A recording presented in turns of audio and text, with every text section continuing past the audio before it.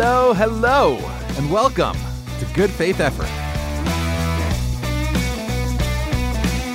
Okay, so if you listen to this podcast, you know the thing I love to talk about most is how the values and ideas of the Bible inform quite literally all the greatest conversations in life and in society.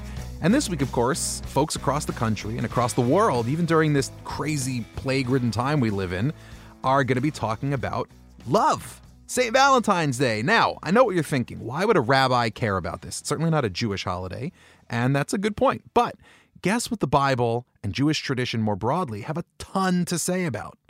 Love. So if everyone's going to be talking about it, I want everyone to hear the Bible's perspective. Now, if you're expecting us here at Good Faith Effort to send you chocolates or flowers, you may be out of luck. But we are going to give you a little gift, a little nugget that'll drop in your feed every day where we're going to talk about a different type of love that appears in the Bible, from romantic love to love of family to caring for oneself to religious love. And of course, since we're going to be bringing matters of the soul into modern culture, I'm going to frame each one of these short daily nuggets with some wisdom from the greatest modern philosophers of love. And I refer, of course, to the Beatles. So let's start at the beginning of the Beatles' career with their first real hit, I Saw Her Standing There. I mean, you don't need to know anything about the Beatles to know that this isn't a hit from their early days. I mean, you can just turn on the record and through the music, you can just hear like young Paul McCartney's like cheeky grin coming out at you. And I feel like there's this conventional wisdom that puppy love, romantic love, I saw her standing there, she was just 17, you know what I mean? That this kind of fairy tale love at first sight is an invention of modern culture. And it's selfish, it's individualistic, and certainly kind of tradition or the austere world of the Bible has no account of this kind of love. And nothing could be further from the truth. I mean, so think of one of the great stories of the book of Genesis, when two of the greatest figures of Genesis, Jacob and Rachel, meet each other for the first time. So Jacob is fleeing from his brother Esau, and when he gets far enough away, he finds himself at a well, and for the first time, he beholds this just incredible woman. And the first thing that happens is he sees her, and he's totally speechless, and the Bible tells us that they fell in love, and Jacob loved Rachel. And he goes on this whole fairy tale. Like, first of all, the first time they meet each other, the Bible tells us, and Jacob kissed Rachel and lifted up his voice and wept for joy. And he then spends, it's like a fairy tale, 7 years working for her hand in marriage. And then when that doesn't work, he spends another 7 years working for her hand in marriage.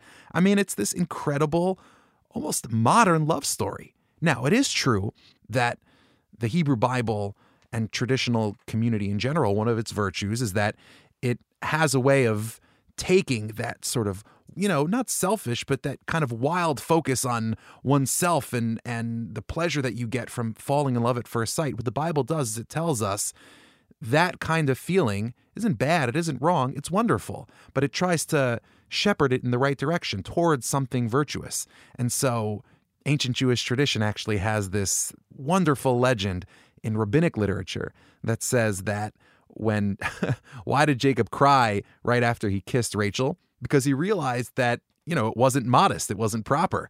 But he couldn't help himself because it was puppy love, it was love at first sight. But he cried because he knew he hadn't done things exactly right. And I think what the Bible is telling us, and this is important to remember on a week like this, what the Bible is telling us is that love at first sight is real. Romantic love is beautiful. Puppy love, something that, you experience when you're a kid, it's wonderful.